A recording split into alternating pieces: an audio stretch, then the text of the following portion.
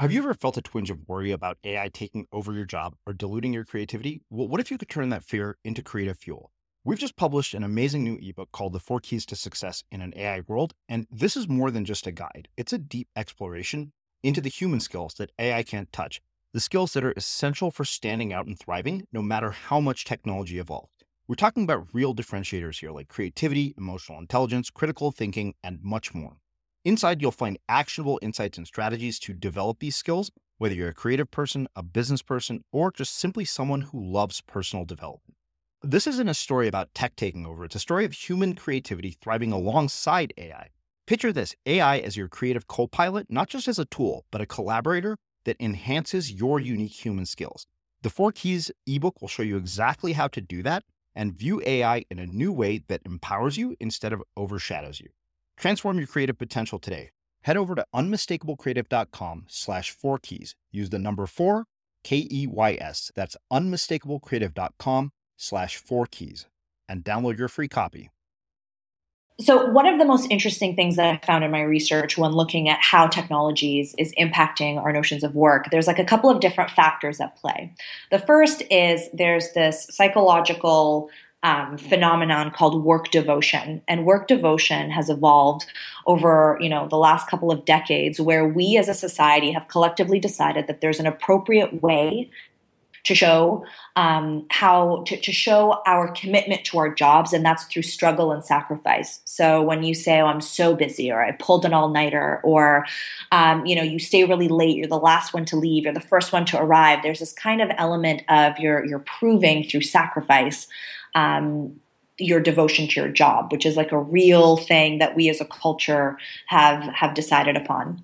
Now, what's interesting is when you bring technology into the mix, what technology has done is that it's made it very hard to disconnect. It's blurring the lines between being at work and being at home. So now we have this mechanism through which we can constantly be showing work devotion at all hours of the day. And not only are we showing this type of behavior, it's often rewarded.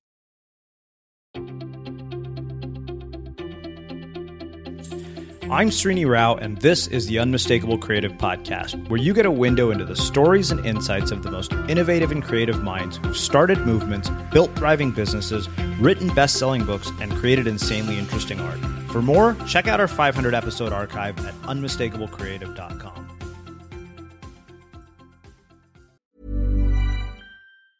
Hey, I'm Ryan Reynolds. Recently, I asked Mint Mobile's legal team if big wireless companies are allowed to raise prices due to inflation. They said yes. And then when I asked if raising prices technically violates those onerous two-year contracts, they said, "What the f*** are you talking about, you insane Hollywood ass?"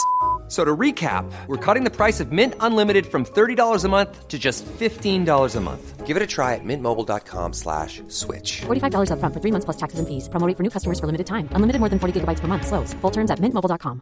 Quality sleep is essential. That's why the Sleep Number Smart Bed is designed for your ever-evolving sleep needs. Need a bed that's firmer or softer on either side? Helps you sleep at a comfortable temperature? Sleep Number Smart Beds let you individualize your comfort, so you sleep better together. J.D. Power ranks Sleep Number number 1 in customer satisfaction with mattresses purchased in-store. And now, save 50% on the Sleep Number Limited Edition Smart Bed for a limited time. For J.D. Power 2023 award information, visit jdpower.com/awards. Only at a Sleep Number store or sleepnumber.com. A lot can happen in 3 years, like a chatbot may be your new best friend. But what won't change? Needing health insurance. United Healthcare Tri-Term Medical Plans, underwritten by Golden Rule Insurance Company, offer flexible, budget-friendly coverage that lasts nearly 3 years in some states. Learn more at uh1.com. Everyone knows therapy is great for solving problems, but getting therapy has its own problems too, like finding the right therapist, fitting into their schedule, and of course, the cost. Well, BetterHelp can solve those problems. It's totally online and built around your schedule. It's surprisingly affordable too. Connect with a credentialed therapist by phone, video, or online chat, all from the comfort of your home. Visit BetterHelp.com to learn more and save 10% on your first month. That's BetterHelp, H-E-L-P. Hiring for your small business? If you're not looking for professionals on LinkedIn, you're looking in the wrong place. That's like looking for your car keys in a fish tank. LinkedIn helps you hire professionals you can't find anywhere else, even those who aren't actively searching for a new job but might be open to the perfect role. In a given month, over 70% of LinkedIn users don't even visit other leading job sites. So start looking in the right place. With LinkedIn, you can hire professionals like a professional. Post your free job on linkedin.com/people today. As creators, we're always on the move. Whether it's a live podcast event, a pop-up shop, or a workshop, we're constantly interacting with community, and that's where Tap to Pay on iPhone and Stripe comes in. Imagine this. You're at a live event, a listener loves your merch, or a participant wants to sign up for your course on the spot. With Tap to Pay on iPhone and Stripe, you can accept their payments right there and then, right from your iPhone, so there's no extra hardware or no delays. Total game changer. It's not just for creators. Any business owner can do this. It's about making transactions smoother and much more personal, growing your business in your way. We've been using Stripe for our products and courses for a long time, and now with Tap to Pay on iPhone, you can take your business to the next level too. So visit stripe.com/tapiphone to learn more. Remember, folks, with Tap to Pay on iPhone and Stripe, your business is always at your fingertips. Rahaf, welcome to the Unmistakable Creative. Thanks so much for taking the time to join us. Yay, my pleasure. I'm so excited. Well, it is really, really cool to have you here. I came across your story by way of our mutual friend, Sarah Peck, who has consistently been a referral source for amazing guests to the Unmistakable Creative. So on that note, I want to start with a question that is a bit different than what I normally start with. And I want to ask you about what your earliest childhood memory or earliest memory of a person who has impacted your life is that has led you to the work that you're doing today. Wow, so much for starting easy. What is the earliest, just the earliest childhood memory or the earliest? The earliest childhood memory that you think had a formative impact on where you've ended up in the work that you're doing now? I think it's my dad. Probably one of my earliest memories that I have is sitting on his lap and, pushing the keys on his computer. And this was back in the days where it was just like the DOS screen, And I always very close with my father, and he was always a bit of a science fiction geek, I guess you can say. I grew up watching Star Trek with him and reading Asimov. And so he sort of introduced me to the world of possibility. And I think that perspective of the world of, what's next, what's out there, what's beyond what already exists, just gave me such a curiosity for technology and for the way that technology could shape our world. And so from that, and then for the longest time, when I was growing up, watching shows like Star Trek and, the Star Wars movies together was like a way that we bonded. So it also gave me a good opportunity to spend time with him and to talk to him and to see his perspective on the world. And he's an engineer. He's very scientific. And so he likes to, push you to think deeper and to solve problems. And he always likes to ask these deep, thought-provoking questions. And so that relationship, I think, was instrumental because I just grew up loving the possibility of technology and just loving that whole world. So that would probably be the earliest, I guess, collection of memories that I would have. Why do you think people miss moments like that in their life? Or do you only recognize something like that looking back in retrospect when I asked you something, or did you realize what was happening at the time? I mean, it's not, I definitely did not realize at the time. I sort of realized later just because, when you see similarities between we're very similar in personalities in certain respects. And so when the interests come up, it's obviously, of course I like technology. You love technology. And we've sort of been talking about it for years and years and years. But I think sometimes it's just hard because, you have a narrative as a person that involves all of these influences and all these inputs. And you can only really see the threads that connect all of those independent events to form that story when you look back or maybe look for it. I know during the time, watching Star Trek with my dad was always just like a lovely memory. It's a lovely memory that I have of spending quality time together, rides in the car, discussing space and alien technology and all that stuff. And then tracking that forward, realizing that love of technology, it makes me so happy to that. Let me try that again. That still to this day, when I see something cool, an article about space or new technology or 3D printing or, nanotech or anything, my first instinct is still to pick up the phone and call my dad and say, oh, look what's happening. So I think it's just kind of developed as a habit where he just got me very excited about science and learning and tech. And I didn't really realize it at the time, but that influence is very clear in the way that I approach a large variety of the things that I do, not just in my work, but in my life in general.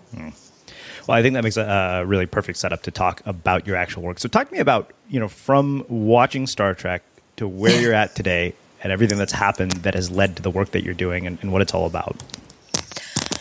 Yeah, so I wish I could tell you that I had this proper plan, and that I sort of very slowly connected the dots. But my career path was more of a career meander, into a lot of. I wanted to be everything and anything.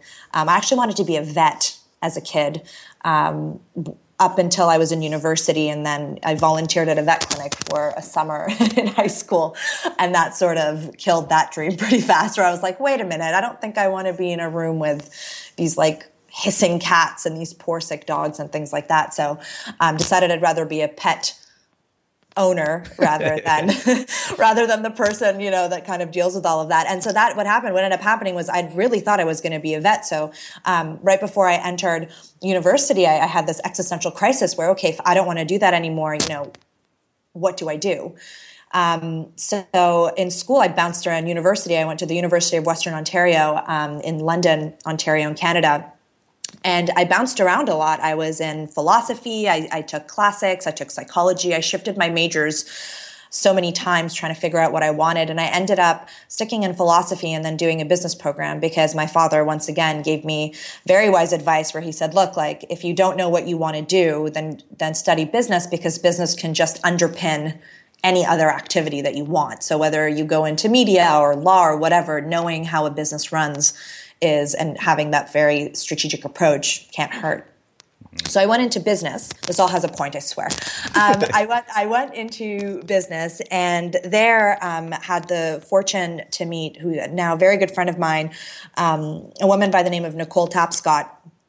And she was in my class. We became friends. And Nicole's father was actually Don Tapscott, who was a technologist, an author, ranked one of the top thinkers globally about technology and innovation. And through a series of getting to know him, I actually worked with him at his think tank. So when I graduated university, I joined his company, which was then called New Paradigm, and started working with him on white papers around technology. His company did syndicated research programs looking into technology trends. I wrote, white papers about millennials' use of technology and politics. And that was just one of those things that, that was such an opportunity that after meeting him and being familiar with his work, I just thought was such a crazy opportunity for me as a university, as a recent grad. And then during that time, I was also the research coordinator on his book, Wikinomics, How Mass Collaboration Changes Everything, and then ended up helping him on the research of his book called Grown Up Digital, how the net generation is changing your world. And so through that experience, he was an incredibly influential mentor. He took me under his wing. He was very, very generous with his time and his expertise. And that was the first time that I really understood that you could have a job exploring ideas, which I thought was the coolest thing ever. And that got me into research. And I left New Paradigm because I was very interested in the research side of it and joined a market research firm in Toronto called HotSpecs.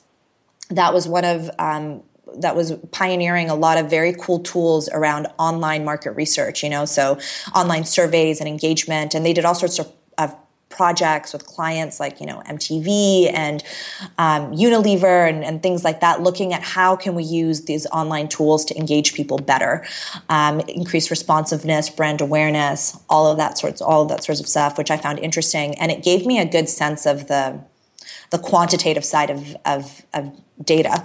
So I'd studied a lot of the thought leadership under Don, seeing his theories and his work and everything. And then at HotSpecs, I actually had the chance to work the back end, good old SPSS, and looking at queries and looking at data sets, and really understanding the story that the numbers tell you, which I found kind of fascinating as well. And then after that, I left and I wanted to start my own business. Not really quite sure doing what. I just wanted to do a bit more writing and do a bit more consulting. So I left, and Don actually got back in touch with me, and he was working on his book. This was actually Wikinomics. So I worked, No, sorry, I made a mistake. That was actually Grown Up Digital. So I worked on Grown Up Digital.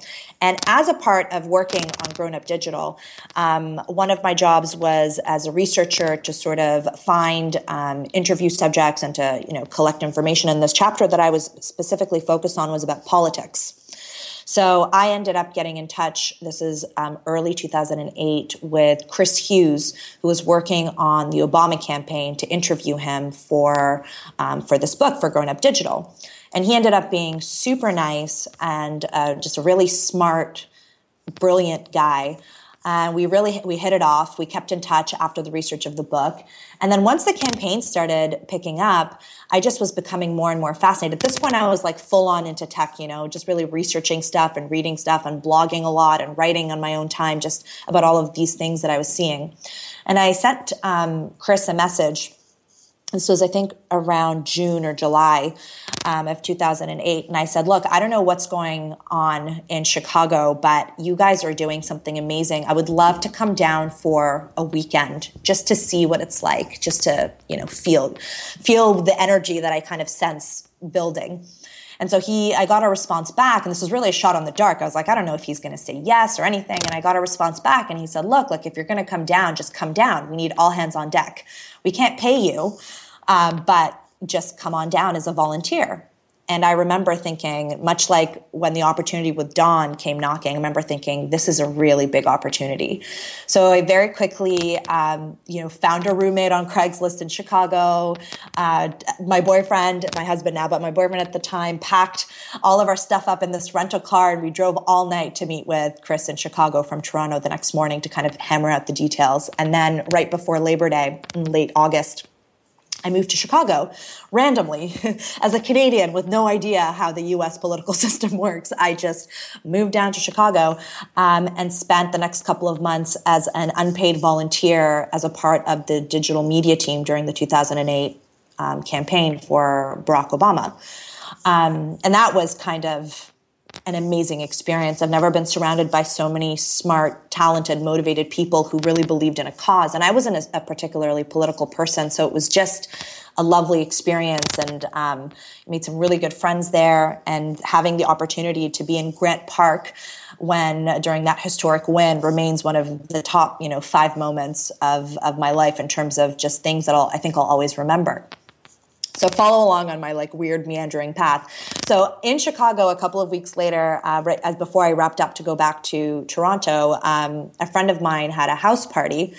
And at this house party, I ended up meeting an editor who worked at a publishing house. And I was talking to him about my experiences, and he asked me a bit about my background. And over the course of the evening, we were getting to know each other. And he said, look, I think you have some pretty cool insights about the Obama campaign. Would you be interested in writing a book about it? And at first I said no. I was like, well, what do I know? I'm not a political person. I'm not American. I'm not, I'm not educated about the system at all. I just have my personal experiences. And he said, well, you have this technology background. It could be pretty cool. Went back and forth. And then, my family and friends just said, go for it. So I said, okay, I took the leap. And I wrote this book. It was called Yes, We Did. An insider's look at how social media built the Obama brand. And I loved writing that book. I got a lot of my friends on the campaign to help me. Scott Thomas, who was on the design team, he designed my cover for it. And it was just again, I go back to the word generous. I think that's been a theme in my career where I've been very fortunate to have people be so generous with me. Just so many people just offered their time and expertise and let me interview them and all of this stuff. And then the book came out in 2009. And I started again through a series of like random occurrences to speak about it, to start promoting it. And I got invited to speak at Rotman, which is the business school in Toronto, about this event. And it just so happened that in the audience was some agents representing a speakers bureau who saw me speak and came up to me afterwards and said, "Hey, would you like to do this for a living?" And I was like, "Do what for a living? You know, like speak for a living? You mean people will pay me to talk about the things that I'm interested in? Wait a minute. Is this real life?" And so I said yes, even though I was terrified. I think I said yes, signed the contract, and then honestly went home and cried because I was just everything was just kind of happening so fast.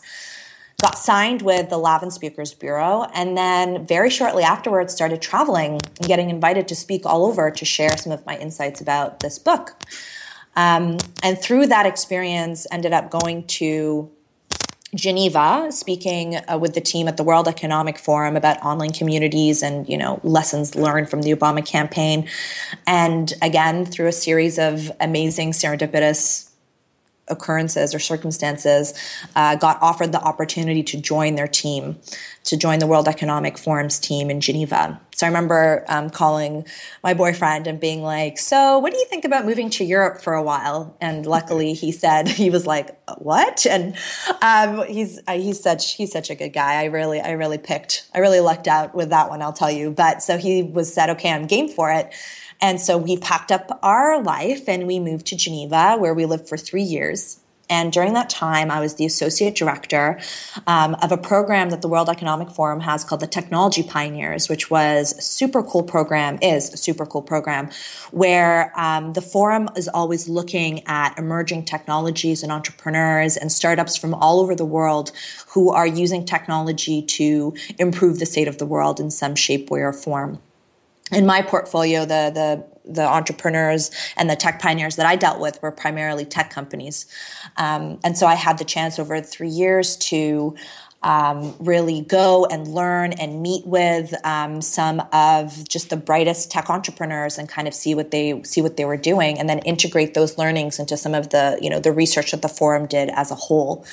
That was probably just that was actually an incredible opportunity, just to be able to learn and meet people and hear some of the biggest and best thinkers of the world talk about some of these issues. I think it really broadened my horizons. And as somebody who had been in Canada, North America forever, it was the first time that I started really looking at the global implications of technology, not just, Canada or the US or even just the Western world, but looking at, as I met entrepreneurs, from Asia, as I met entrepreneurs from Africa, really understanding how their vision of technology was influencing just our world in general and what the opportunities were there. And so I did that for 3 years, and then after that, I decided that my contract was up, and we didn't want to stay in Switzerland, and we weren't ready to come home yet. So I once again went home one day and said to my boyfriend, I said, "What do you think about going to Paris for a while?" And he said, "Okay." And so we packed up our stuff and we came to Paris, and I started working on some research and doing some consulting work.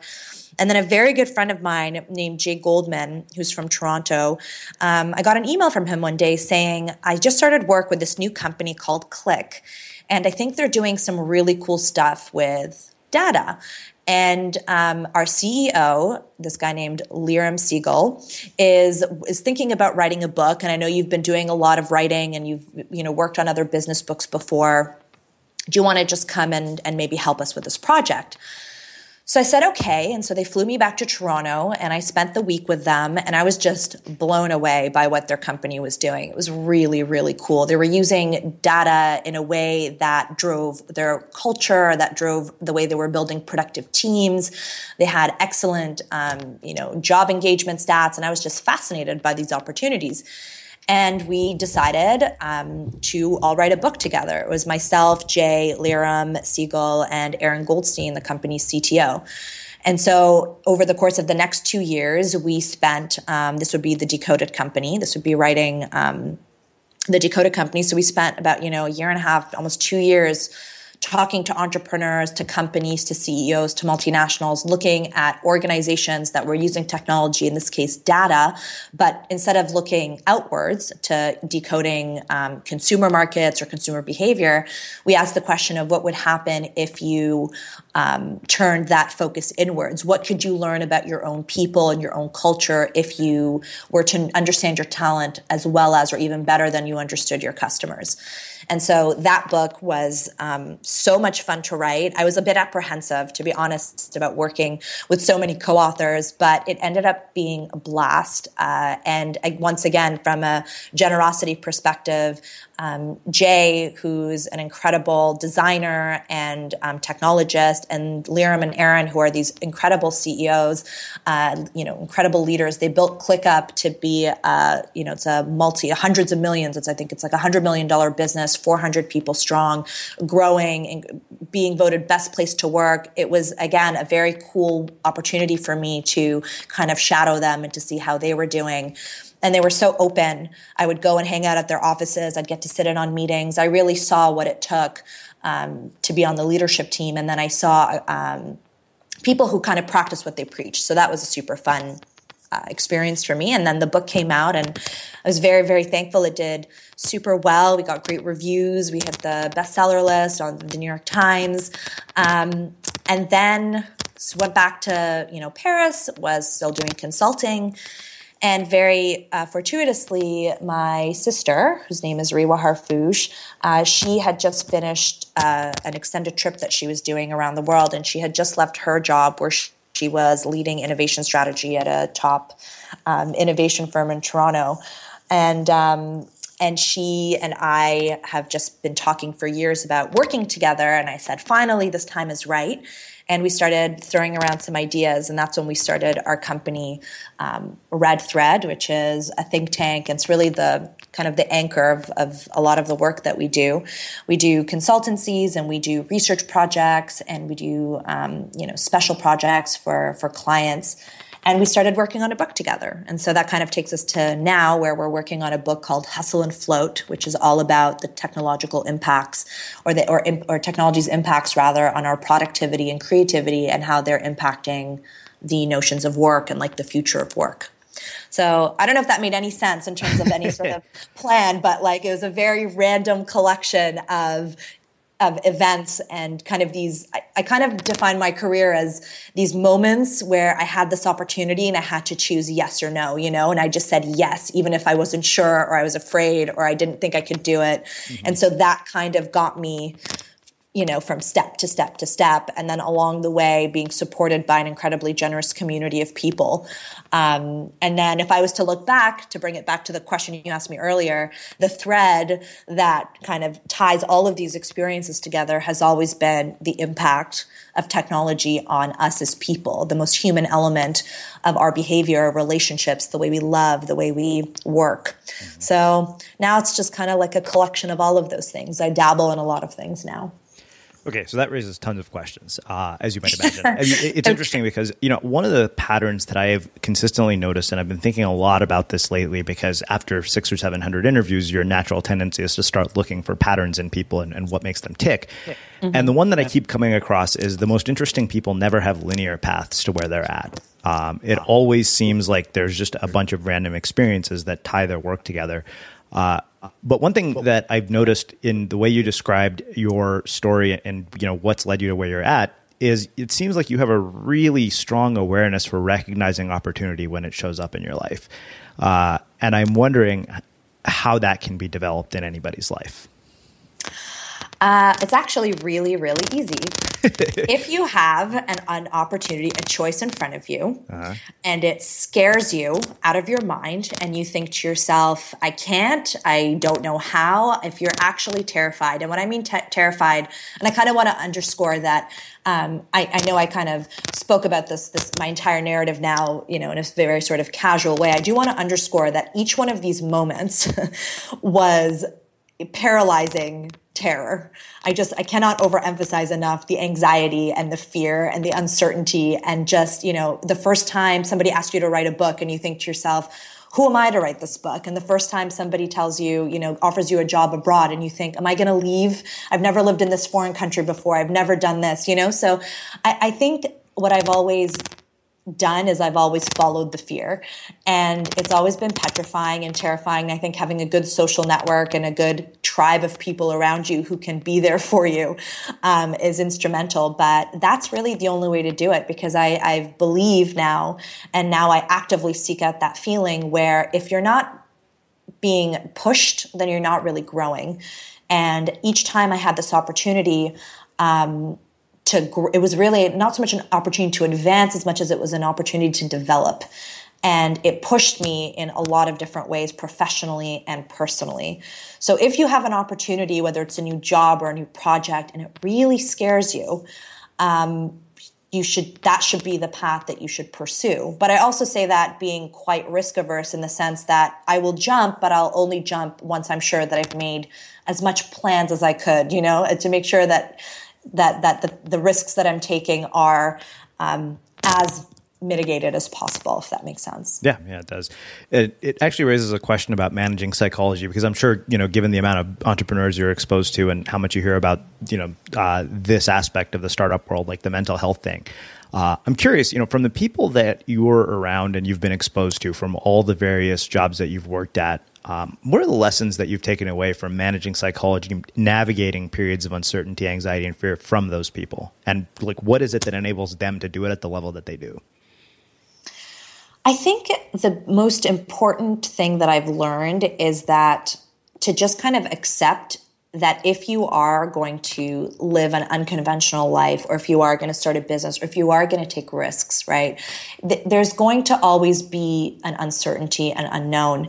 And sometimes a lot of my personal struggle came with, if I'm fighting against something or I don't know something, it's almost like the assumption things would be so much better if I didn't have this uncertainty.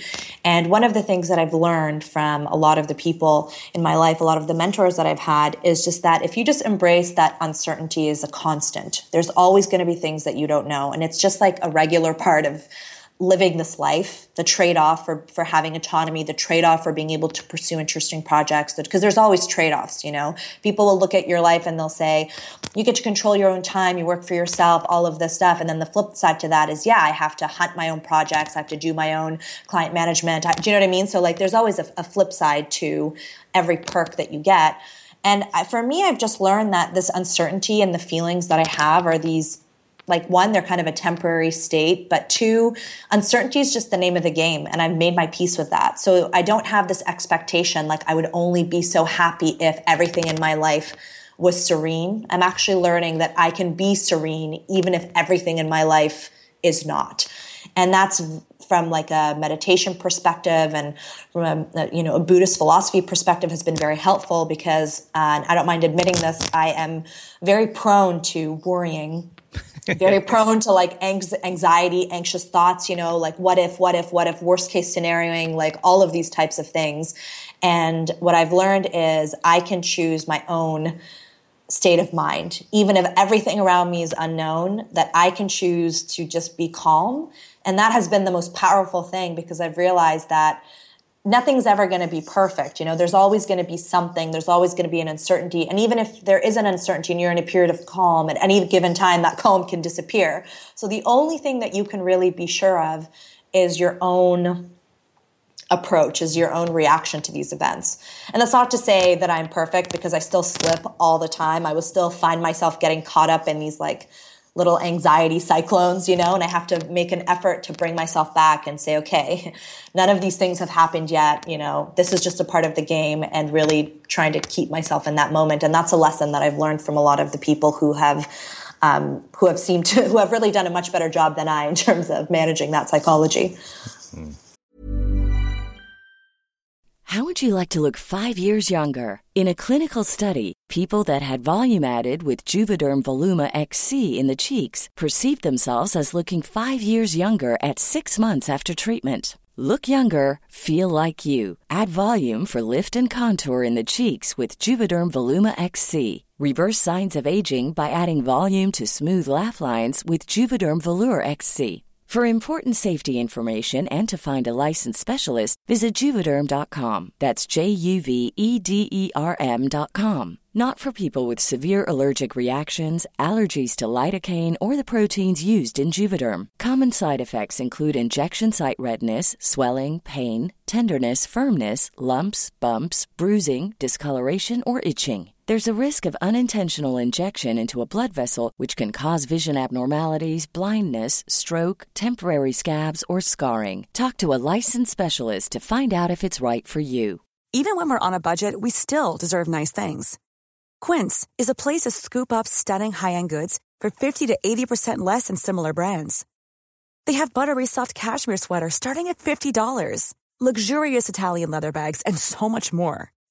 Plus, Quince only works with factories that use safe, ethical, and responsible manufacturing. Get the high-end goods you'll love without the high price tag with Quince. Go to quince.com/style for free shipping and 365-day returns. Burrow's furniture is built for the way you live.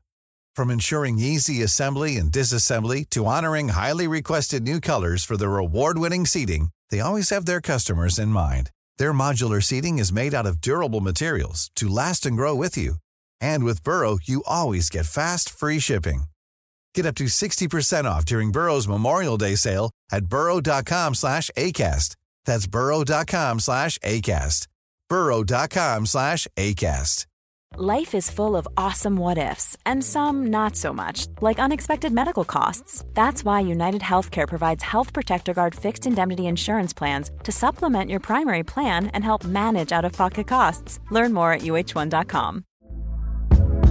Hey there, it's Michelle Norris. I'm host of a podcast called Your Mama's Kitchen. When I travel, I'm usually looking for a way to find a taste of home when I'm not at home. And one of the things I love to do when I am at home is entertain. And Airbnb allows me to do that. When I was in California recently, I rented a house that had a great kitchen. And when we were sitting around the table, we were all thinking, we're in someone else's house. Someone could be in all of our homes as well. If you have a home, but you're not always at home, you have an Airbnb. Your home might be worth more than you think. Find out how much at airbnb.com/host. There's never been a faster or easier way to start your weight loss journey than with PlushCare. PlushCare accepts most insurance plans and gives you online access to board-certified physicians who can prescribe FDA-approved weight loss medications like Wegovy and Zepbound for those who qualify. Take charge of your health and speak with a board-certified physician about a weight loss plan that's right for you. Get started today at plushcare.com/weight loss. That's plushcare.com/weight loss. plushcare.com/weight loss. What did you learn about mission, message, and rallying people around an idea from your time working as a volunteer for the Obama campaign? I learned that it's not about the message that you want to tell. It's about what the most meaningful message is for them. What is the message that needs to connect for them? And the best example I can give you of this is during the campaign in 2008, when you signed up, you were asked to specify a lot of your interests. Are you interested in healthcare or foreign policy or education or whatever it was? And that understanding, that was when they were doing the micro-targeting and the customized content for people, which was quite a new thing kind of in 2008 in this context. And so that determined the type of emails that you got and the subjects that were covered. And that was really important because, the campaign might have had 10 messages that they maybe wanted to get out there about a bunch of different topics. But if you were really interested about foreign policy, then we as the campaign needed to make sure that everything that we spoke to you about the campaign was wrapped up in this thing that was very relevant and very meaningful and interesting to you. And I think you hear you to extend that to a broader, whether it's an entrepreneurial message or whether it's a personal message, that you're getting out. And when I advise and I mentor startups here, a lot of the times they want to tell me, what's so great about their technology instead of focusing on, what value are people going to get? What's the benefit to them? How are you serving people instead of you just telling me how great your app is? Why don't you tell me about how it's going to solve, what problem is it going to solve for me? Or how's it going to make my life easier? And it's almost shifting to kind of that serving mentality where it's not about speaking. It's not about what you have to say. It's about listening to what they need and then responding to that need. So I want to ask you one more question about all the people and the mentors that you've been exposed to and people that you've worked with and collaborated with. What have you learned about leadership and peak performance and success at the highest levels from all of these people? The ones that I've most admired I'm trying to think of like what's something original that you haven't heard a million times. Really, like they delegate and they give back and they're very generous with their time. But when I think about peak performance, I actually have learned that one of the most important things is to be very realistic about what you can do within a day, and that it's better for you to be realistic with yourself and get that stuff done than it is to overestimate what you think you can do and then constantly feel like you're behind. And maybe that goes back to the psychology. And so in my own work, I call it almost like lowering the lowest common denominator, lowering the expectations that I have on myself sometimes, because I'll wake up and I'll say, oh, I need to do 15 things today. But the reality is I'm going to get to 3. So I've gotten very, very good at saying to myself, like, how much time is this realistically going to take? And then just doing those things. Because ultimately, and Don said this to me years and years ago, he said, it's a marathon and you can't just sprint. You can't just run at full speed all the time, even though that's what culture dictates for us to do right now. And that's very relevant in the work that I'm doing now for Hustle and Float, is that we get all these messages about how we need to be working harder and longer and all of this. And in reality, we're not doing enough to promote, rest. So it's seeing him take the time to disconnect. And he was one of the hardest working people that I know, but seeing him take the time to disconnect and to rest and to rejuvenate, that I think helped me focus on the balance in my own life. And as well, the people, like when I look at Lee, for example, a super successful, Liram Siegel, super successful entrepreneur, he still has a very good, close network of friends. He prioritizes those relationships in his life. And he always makes time for me when I have a question or if I want to call him or email him. And that kind of shows me how important it is to be sort of down to earth and to be connected to the people in your life that matter. And then, I think ultimately the more I see people at different stages of their career too, the more I realize like how important your health is and how nothing matters if your health goes. And I know it sounds a kind of cliche, but honestly, for somebody who I would consider myself to be somebody that could, if left to their own devices, could work from morning to night sometimes and forget to eat, which is not a good thing. But, you get into these zones and you're writing and all of that to force myself to say stop and to recover and to rest, as difficult as that might be. That's been one of the best tricks that I've learned in terms of being able to kind of manage my own health. In all of this time, have you ever had any moments where you felt all was lost, like you were just at rock bottom? All the time. Honestly, all the time. I mean, my poor friends, like I will call them sometimes and just be like, what am I doing with my life? Like, what is the meaning of it all? What am I going to do?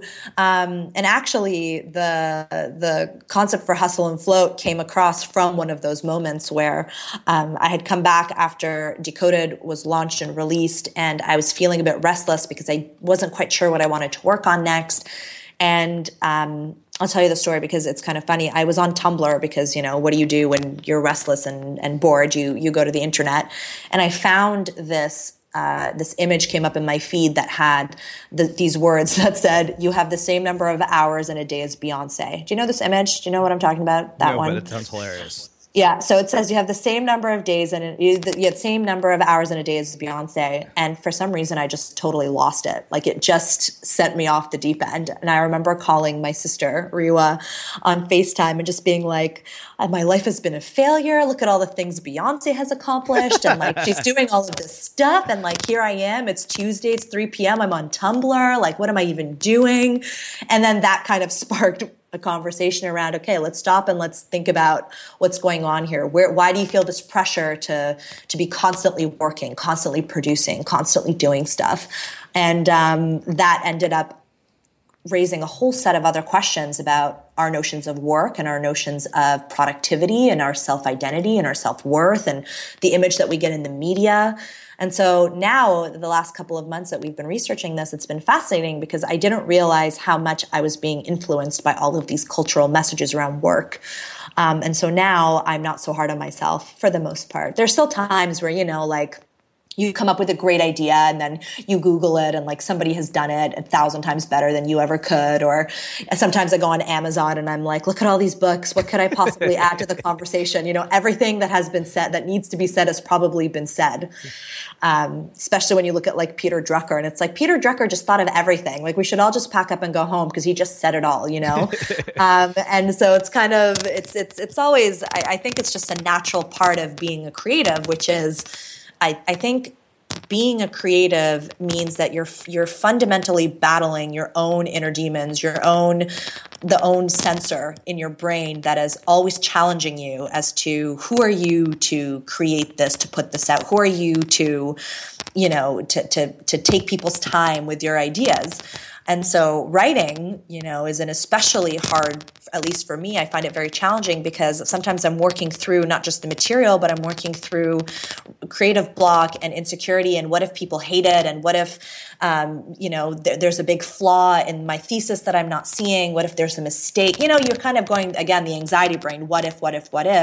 And so I find that it takes a lot of effort to come out of that back into a zone of just recognizing, again, that it's this ebb and flow of everything around you and that you need to come back to center. So I've just recognized that I'm not perfect. I'm not going to be Zen always, but I'm a bit more forgiving of myself when I kind of go off the deep end, that I just brush myself off and kind of try to come back to center. Okay, cool. That raises a couple last questions. But I want to talk specifically about your research and about what you found are the implications of technology from the cultural messages that we receive and how that impacts our productivity and creativity, which I realize is a big question. So one of the most interesting things that I found in my research when looking at how technologies is impacting our notions of work, there's a couple of different factors at play. The first is there's this psychological phenomenon called work devotion. And work devotion has evolved over, the last couple of decades, where we as a society have collectively decided that there's an appropriate way to show to show our commitment to our jobs, and that's through struggle and sacrifice. So when you say, "Oh, I'm so busy," or "I pulled an all-nighter," or you stay really late, you're the last one to leave, you're the first one to arrive. There's this kind of element of you're proving through sacrifice your devotion to your job, which is a real thing that we as a culture have decided upon. Now, what's interesting is when you bring technology into the mix, what technology has done is that it's made it very hard to disconnect. It's blurring the lines between being at work and being at home. So now we have this mechanism through which we can constantly be showing work devotion at all hours of the day. And not only are we showing this type of behavior, it's often rewarded. Think of, if you have colleagues, if you work in a traditional job, say, and you have colleagues that are sending emails on the weekends or really late at night or really early in the morning, or the expectation that we have to always be responsive and always be on. That's kind of the first part. The second part is that productivity as a concept has actually evolved now from being something that used to be applied to a collective, so managing a large scale group of people, a workforce, and it's now become quite individualized, where when you look at personal productivity, life hacking, quantum self, what we have done is we have transferred the responsibility for us to be productive, quote unquote, to the individual. So you have these weird cultural rituals that we're all engaging in, which is we're all trying to prove to each other that we deserve we deserve our promotions and our jobs. We deserve what we have because we work so hard. And I can talk to you for hours unpackaging where that comes from. The American dream, the 2008 financial crisis, the rise of knowledge work, all of these things that have impacted this legacy that we carry, this baggage about work. And then you have this technological advancements where not only do you have these tools that connect us all the time, but you also have these mythological figures, these mythological figures where we're hearing in the news, for example, Marissa Mayer, when she was at Google, was working 130 hours a week. Jack Dorsey only sleeps 4 hours a night. If you pick up any issue of Fast Company, I did a quick Google search for some of this research a couple of weeks ago, and very quickly it was like secrets of the most productive people, how to get more done. HBR had an article about how to get more stuff done. So not only are we constantly connected, locked into these behaviors around some of our work, now incapable of making the separation, we're also getting bombarded by startup culture, by the mythology of people, that we really admire, the tech entrepreneurs, to be always working, always on. When Elon Musk says he's been working 100 plus hours a week for the last 15 years, bringing it all the way back to the story of my meltdown, when you have the same amount of hours in the day as Beyonce, what we're essentially telling people is you're responsible for your own success, which in a lot of cases is and is not true. There are a lot of things kind of outside of your control, your access to education, your socioeconomic status. There's a lot of variables there, but we're telling people that, to be successful, we culturally believe that you have to work hard, and that working hard is your responsibility, and your success is actually directly linked to the amount of effort you put in. So if you fail, then that's actually because you're not working hard enough. And technology and being always connected, combined with, when you look at digital culture, of the over curation and like a lot of the fakeness that we see on, social media, what ends up happening is we're holding people to this very unrealistic expectation of what work-life balance is supposed to be, when in reality, people are working longer, they're getting sicker, and they're not actually earning more money for the increased hours that they're working. So all of that to kind of say that technology has been an incredibly powerful tool, but that has amplified a lot of the beliefs that we've carried up into this point. And unfortunately, because it's just so embedded in our daily lives, I think it's making it harder and harder for people to make those separations, and it's feeding a lot of those psychological narratives around work. And I believe, and my co-author, my sister Riwa, and I believe that if we don't start separating and addressing some of these underlying psychological triggers, then all of this discussion around the future of work that's focused on technology and new policies and progressive, company flex time, none of that's actually going to matter, because the real pressure is coming from our own sense of self-identity. Okay, that was amazing and epic, and it raises so many more questions. What are the implications of all of this for our relationships with other people? That's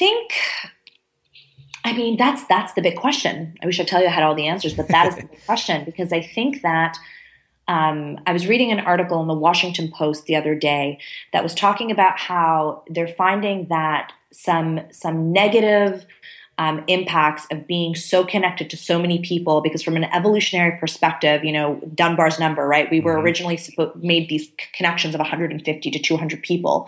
And what does it mean for our brains that now we're connected to thousands and thousands of people? I think what we're seeing is a lot of new different types of relationships emerge that we're still trying to define. I think eventually you're going to see, at least for me personally, I find I have like a love-hate relationship with social media, where I love being connected, but sometimes I hate all of the information. And research has shown that from a psychological perspective, people tend to overestimate the amount of fun that other people are having on social media and underestimate the positives, of how much they're having fun in their own life. So everyone thinks that everyone's having more fun than them on social media, which I thought was so sad, but kind of true, So, yeah. So I think, I don't know, really the short answer is that's what I'm researching right now. And I'm looking at how do some of these beliefs translate into not just our relationships with other people, but fundamentally our relationships with ourselves. Because if, in looking at my own life, being somebody who has full control of her time, where is this pressure? Why do I feel guilty if I, take a Thursday afternoon off, for example? Where does that come from? And to really track it back and to peel back the layers and to look at the behaviors, to look at the language that the people around me use, the things that are rewarded in our society. I think for me, the biggest picture is how can we make peace with some of this baggage that we've brought with us to this new world in order to be able to get to a stage where, that's okay. And to bring it back to Beyonce, because it always comes back to Beyonce, I will tell you that. So what happened, to go back, so I was having this flip out, right? I was freaking out about Beyonce. So my sister, who is always my anchor during these emotional storms, she just said, well, let's just research everything we can about Beyonce and let's just figure out how she does what she does. Maybe we can learn something. If you can't beat them, join them, type of thing. And we actually found, first of all, the first glance, the research just made us feel worse because she was just this prolific. She is known for having a work ethic, and Harvard Business School actually has a case study about her business, about her work ethic and how hard she works and all of this stuff. So at first I was I'm not sure. I think this is going to backfire. It's just making me feel worse. But then we found an article that in 2011, Beyonce actually started feeling burnt out. And she took a year off. And in the article, she was quoted as saying things like, I had to take a year off for my mental health. I was going from show to show. I didn't know what city I was in. I was going to award shows, receiving recognition for my work, and then not even knowing, not even being present, just thinking about the next and the next and the next. And that was a really big aha moment for me, because I thought to myself, if culturally speaking, Beyonce, who's one of the 100 most influential people, who is a role model for creatives, for business people, for women, if she, who has all the markers of success, who has accomplished everything that we're trying to achieve, if she is the standard and she herself cannot maintain that standard, if she is struggling, then clearly there's something wrong with the ideals. If our, these figures are very deeply flawed, and if she can't keep up, then what does that say? Not about us. Then the problem isn't about us, and the problem is with the system. So that's kind of what I'm trying to figure out, is how does our relationship change now, and where do we go moving forward in relationship to the system, to the school of thought, where we live in a world where if you look at the language that we use and what gets rewarded, we idolize creativity as being the most powerful thing. Time magazine ranked in 2014 creativity, the majority of people, 94%, rank creativity as more important than intelligence, empathy, and beauty. So we idolize creativity, Steve Jobs and these creative geniuses, but really we worship productivity. We worship getting things done and life hacking and doing all those things. And I think that those two systems cannot coexist the way that they have been doing for up until now, because it's not working. So where do we go from here, and how do we change, and how do we adapt in a way that as creatives we can thrive in a world and where the systems are in place for people like us, not against us because of these arbitrary cultural baggage that has nothing to do with the way things are anymore.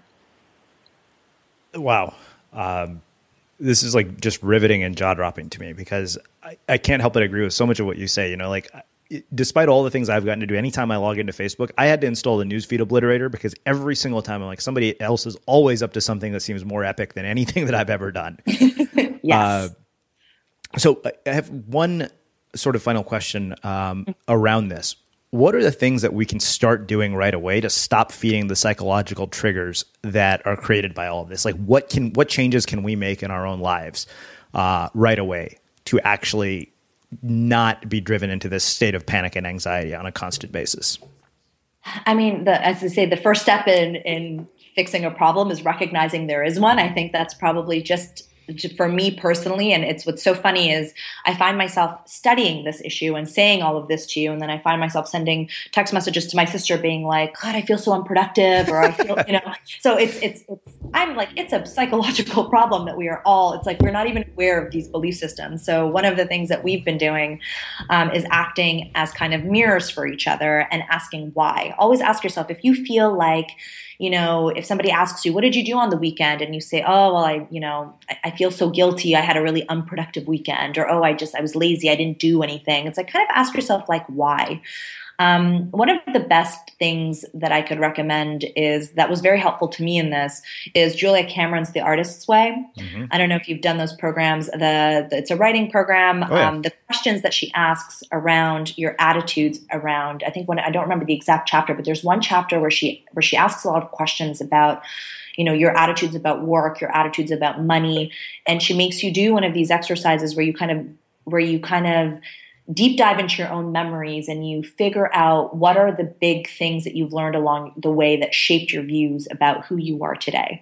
Was it, being rewarded as a kid for doing a good job? Was it, you know what I mean? Like, what was it? Where did your own personal beliefs about work come about? Because one of the interesting things that I read about cognitive bias, for example, is that if you fundamentally believe in your heart that hard work is the only way that you're going to get ahead, from a neuroscience perspective, your brain will sometimes not even let you see more efficient ways of doing something, because a more efficient way of doing something would go against your belief of hard work, and something in you needs to struggle and needs to work that hard in order to fulfill that specific belief system. Wow. That's where it gets really crazy. So I'll tell you a story about something very related to that. I have a friend who's wanting to start a subscription-based business of some sort. And, we'd been going through all the different things, like I'm advising him on what he should do. And then he tells me yesterday, he said, yeah, I've got 10 people who say that, they'll be my first customers. And I was like, dude, why the hell are you doing Facebook ads and building a landing page? I said, set up a PayPal button, get them to pay and start delivering the product. Mm-hmm. I'm like, you'll figure out the rest of it later. And that never occurred to either of us the entire time.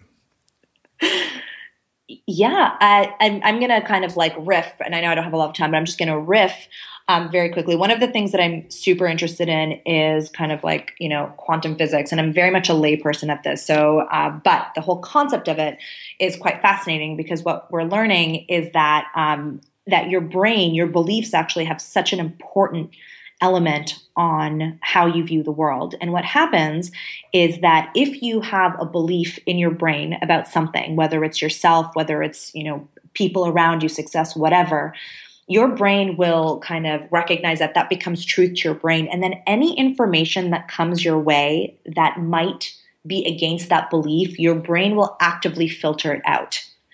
So if, for example, from a financial perspective, this is one of the examples that I read about. If, for example, you believe that your worth at your organization, or that you're never, that the work that you're doing is never going to be worth more than, say, $100,000 or $200,000 or even $50,000, whatever that number is. Everyone actually has a number. And my friends and I will try to push each other on that number sometimes to say, can you imagine, making this much or this much or this much? And somebody will always have a point where they can't imagine making, more than that. So if you believe you're $50,000, which is the example that this article I read used, then if that's what you believe you're worth, then actually other opportunities that come your way, other, whether it's a business opportunity or whether it's a new job or whether it's a lateral move to another, whatever, your brain will not only not let you see that, but will actively stop you from pursuing it. And so this is why it's so important to think about what is the OS that's running all the apps, of ourselves? What are the beliefs that are embedded inside of our psyche in terms about how we view work, how we view creativity? If you believe, for example, that artists have to suffer for their work, maybe you'll never think about making an Amazon Kindle single, or do you know what I mean? You might spend your whole life doing something traditionally because you feel in your heart of hearts your psychological belief is that's the way it has to be in order for me to move ahead. Mm-hmm. So when you unpackage that, when you think of everything, especially in North America, around hard work and the American dream, and if you just have to go for it, especially this entrepreneur culture of strapping and the sweat, blood, and tears of building up a business, that in itself implies a lot of things about what we think the role of the individual is and how much responsibility we take on ourselves. And those are the conversations that I want to have. So to bring it back to what can you do right now, I would start having these conversations. Companies, instead of having conversations about, how do we introduce flex time, or how do we, how do I meditate more, or how do I take more breaks? It's the problem isn't the tools. When I started researching all of this, there's so many solutions, but all of the solutions, getting things done or take a day off work or rest, none of those matter if they don't fit with your vision of the underlying beliefs that drive you.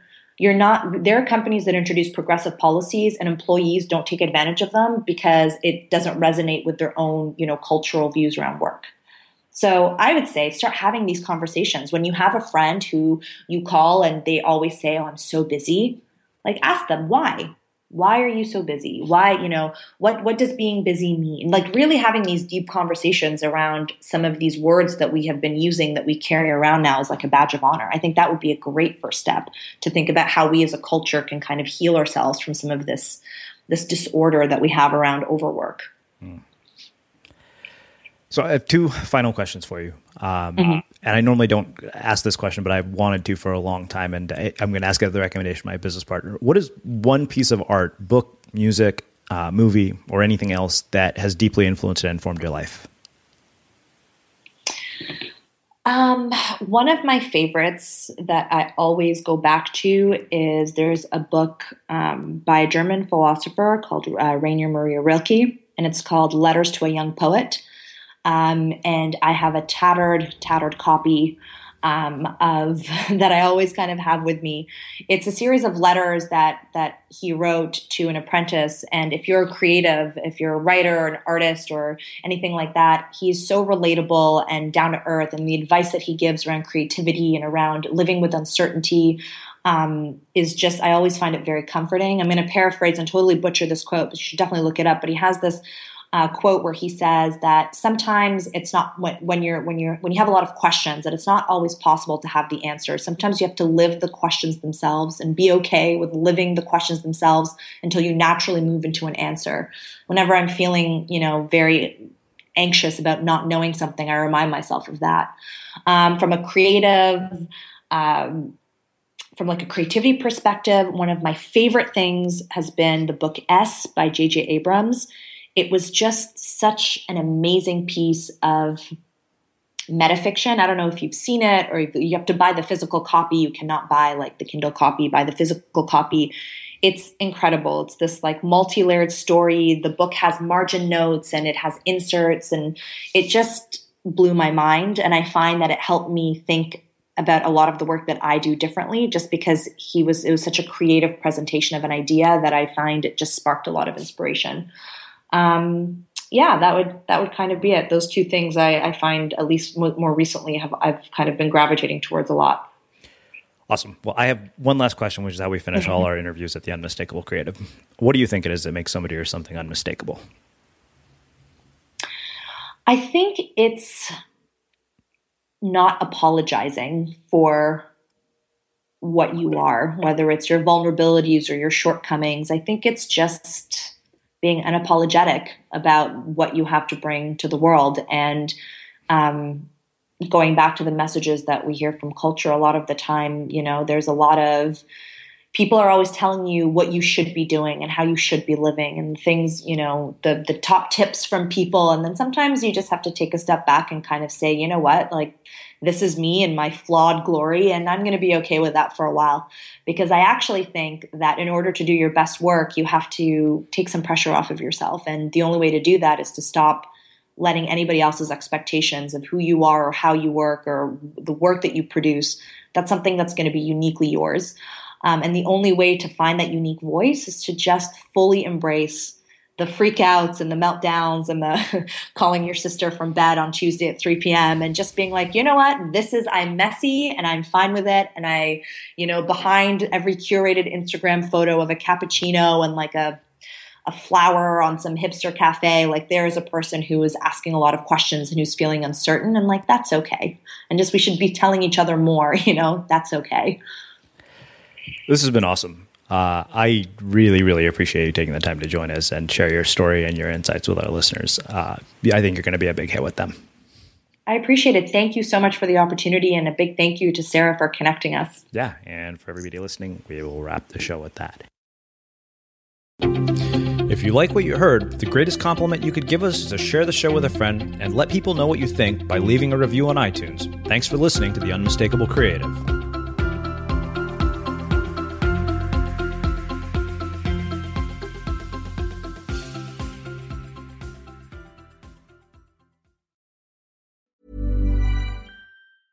Small details are big surfaces. Tight corners are odd shapes.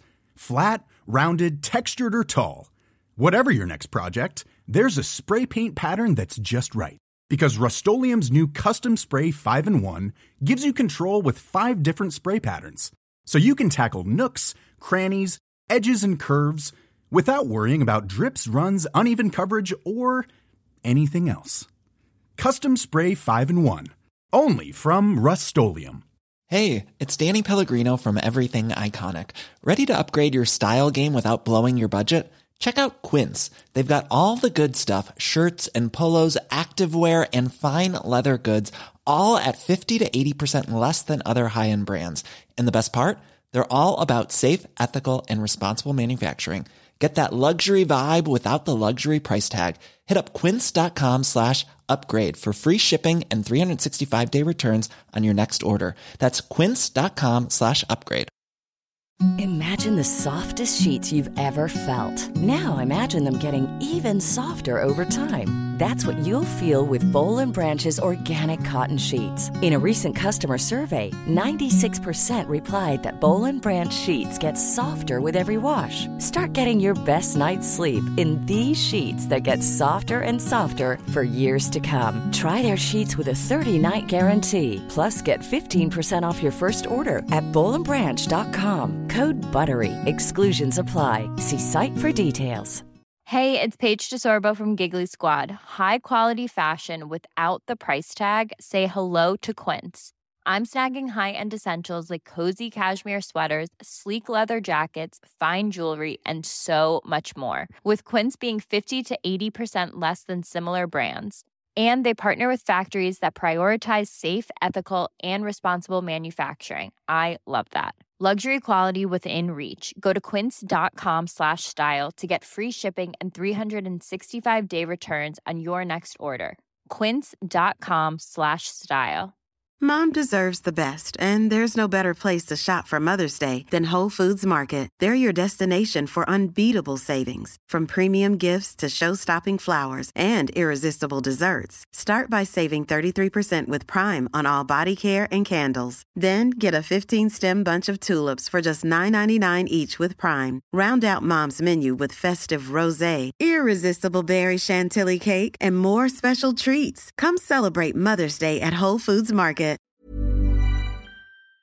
Have you ever felt a twinge of worry about AI taking over your job or diluting your creativity? Well, what if you could turn that fear into creative fuel? We've just published an amazing new ebook called The 4 Keys to Success in an AI World, and this is more than just a guide. It's a deep exploration into the human skills that AI can't touch, the skills that are essential for standing out and thriving, no matter how much technology evolves. We're talking about real differentiators here, like creativity, emotional intelligence, critical thinking, and much more. Inside, you'll find actionable insights and strategies to develop these skills, whether you're a creative person, a business person, or just simply someone who loves personal development. This isn't a story about tech taking over. It's a story of human creativity thriving alongside AI. Picture this, AI as your creative co-pilot, not just as a tool, but a collaborator that enhances your unique human skills. The 4 Keys ebook will show you exactly how to do that and view AI in a new way that empowers you instead of overshadows you. Transform your creative potential today. Head over to unmistakablecreative.com/4keys. Use the number 4, KEYS. That's unmistakablecreative.com/4keys and download your free copy.